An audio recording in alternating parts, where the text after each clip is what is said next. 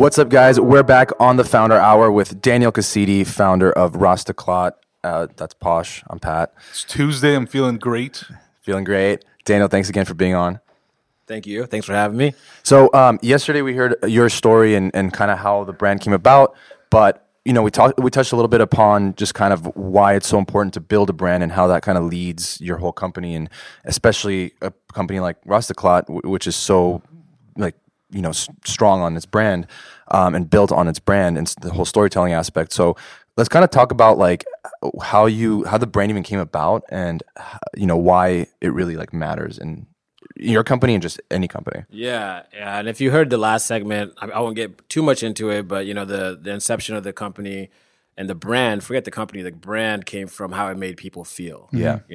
And not only that's the reason why I kept doing it is because making someone else feel good made me feel good and gave me self-worth. So I was lucky enough to find that purpose on day one.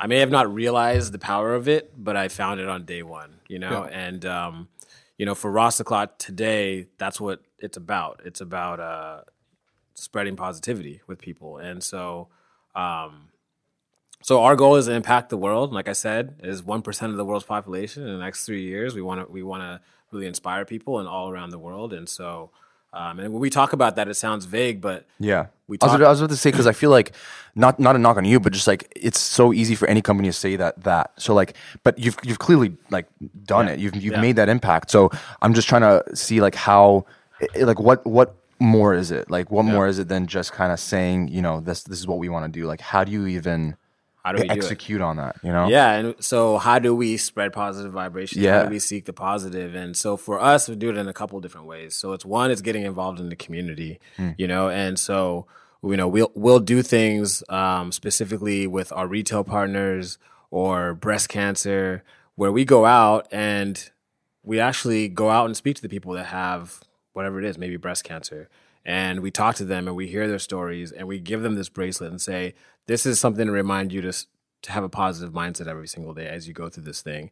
And it's really impactful when you see someone and they take that bracelet and they're like, and you put it on their wrist. Yeah. And what effect that has on someone. And that person will keep that bracelet on for years. I've seen it happen, And so it's finding ways to get involved in the community. Yeah. And for us, it could be charity. It could be going on Skid Row and giving those people sneakers, because our brand is based from sneakers, and telling them, hey, you know what, we care about you. Here's a pair of sneakers. Here's a bracelet. Remember to always seek the positive no matter what situation that you're in. And so one is community and just getting out there and doing it. It's not just saying we're about positivity. And Daniel, just to delve deeper into your brand, seek the positive. I think especially in this LA culture, fast paced, very, high strung, stressful conditions that, a lot of people that are working or going to school live in. And again, it's almost like a first world problems type of thing here in LA. Right. But, there's a lot of negativity as well, whether that's negativity that's spread from others who are making that impact on you, or, negativity that you have within, your mental health, perhaps, that just negative thoughts. It's easy to say seek the positive, but how do you really seek the positive? How do you really go beyond that negativity, beyond the noise, and really have that positive mindset? Are you talking more personally, or are you talking more within the brand? Personally, and how does the brand play a role in that personal message? I mean, I think personally is one of our seek the positive means to us doing good for yourself and others. And how so? Right, and how so? So doing good for yourself, it means taking care of yourself in terms of like educating yourself every single day. Yeah, it almost comes before doing good for others, right? You can't do good for anyone if you aren't good yourself. So our culture, and how does this tie in with Rasta Clot? Like our culture internally is inspire and educate, educate yourself on how you can live a better life, and educate yourself on how you can eat better, educate yourself on how you can learn faster, educate yourself on how you can grow your career, educate yourself on how you think and the neuroscience behind how you think and how you can change those things. So for us, it's really looking internally and figuring out, how do I become a better person? And that can be done in many different ways, right? But the root of it is education, right? Like you have to be aware and you have to know. So so that's for us. That's what I do personally, but also within Rosscloud and our culture internally, that's what a lot of us do as well. You guys walk through the office. We have a library in our office, and those type of things. In a world where there's so many options out there as far as like, messages or things that you can either put on your body, like whether it's not like tattoos or anything, but like actual like bracelets or like necklaces.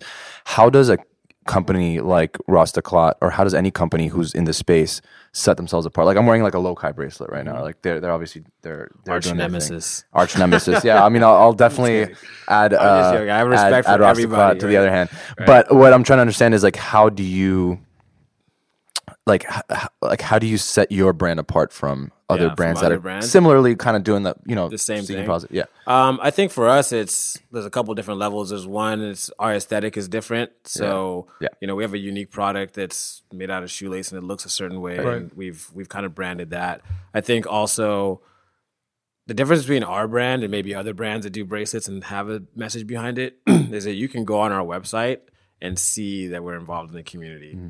You can go to our website and you can see the influencers that tell their story. It's like this transparency aspect. The transparency. It's not like we're just talking. Because historically people have just talked, right? And now you want to like show people like, no, this is actually happening. Absolutely. Yeah. And impacting people, right? So you're going to an event and you're impacting people and they're telling your story, or we're creating content. So I think I would challenge people to go to some of these sites that say that they do good and really look at their content. Right. And are they trying to sell you a product, or are they actually trying to do good? Right. And so I think that's what sets us apart, is that we don't just say it, we live it, and we all believe in it within the company. And so that's really important, because it's not a gimmick, right? It shouldn't be a gimmick. It's about, helping and changing people's lives. And I'm sort of playing devil's advocate apparently on this segment. I'm not sure why I assigned myself that, but do the consumer, I guess from the consumer point of view, do consumers really care about that, or are they just looking at your bracelets thinking this is an awesome bracelet? Yeah, it looks great. I just want to buy it. I don't really give a shit what they're doing. It looks great. It matches my jacket. Right. I could wear it at work. I could wear it at home. I just want to buy it. I don't really care what they're doing. I mean, it's a fantastic question. I mean, that's we do a survey twice a year, and we ask people, why do you buy Rostaclot? Yeah. And guess what the two answers are?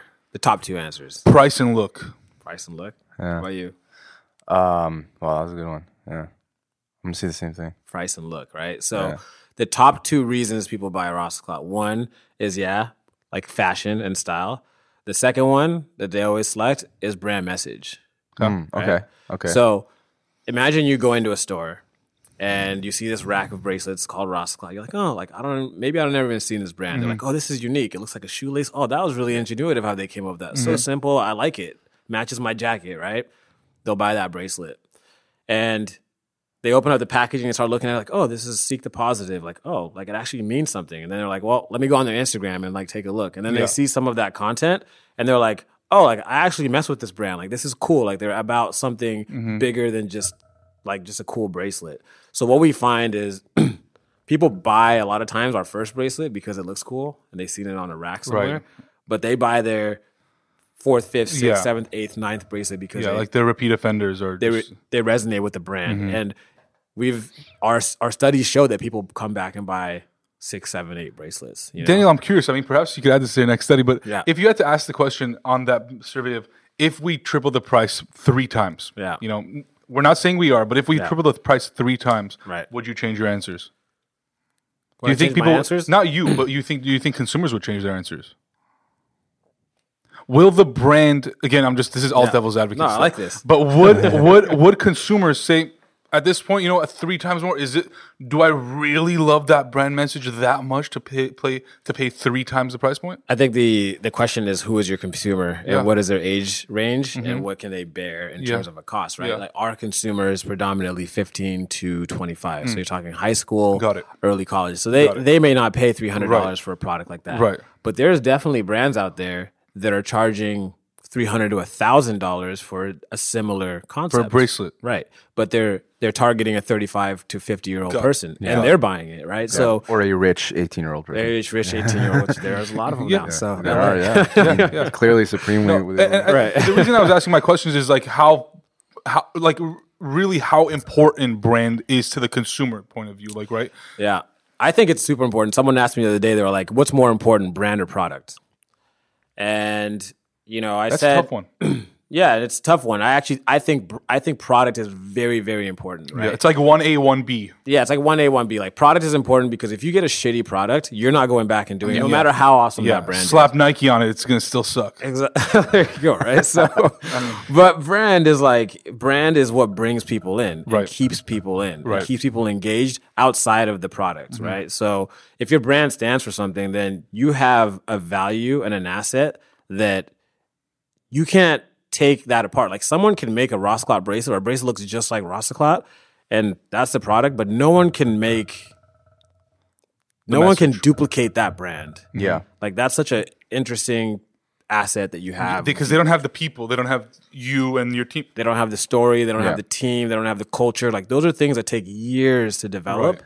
And and it's if you think about how even companies are evaluated, right? Oh, brands are big. Brands get the highest valuations because it's so hard to duplicate that. Right. If you have a commodity, a bracelet, they're going to be like, well, that's cool, but you're not going to get a high valuation because it's a commodity. Anyone can do it. So that's why it's so important in a business aspect to think about brand, but more so like the people that come to your place of work every day, like they want to know that they're working for something that has purpose. Right. And if you think about how much time we spend at work, like why would you want to work somewhere that was just like you're just trying to hit a revenue goal? One of the things that we do here is that we look at all the reviews that we get every week and we share them around the office. Like someone will write like, hey, love this brand because it reminds me to like seek the positive every day. And like when you come to work and you get 10, 15 or however many of those messages, you're like, let's get after it. Like I'm doing something that's bigger than myself. Right. Which in turn helps revenue.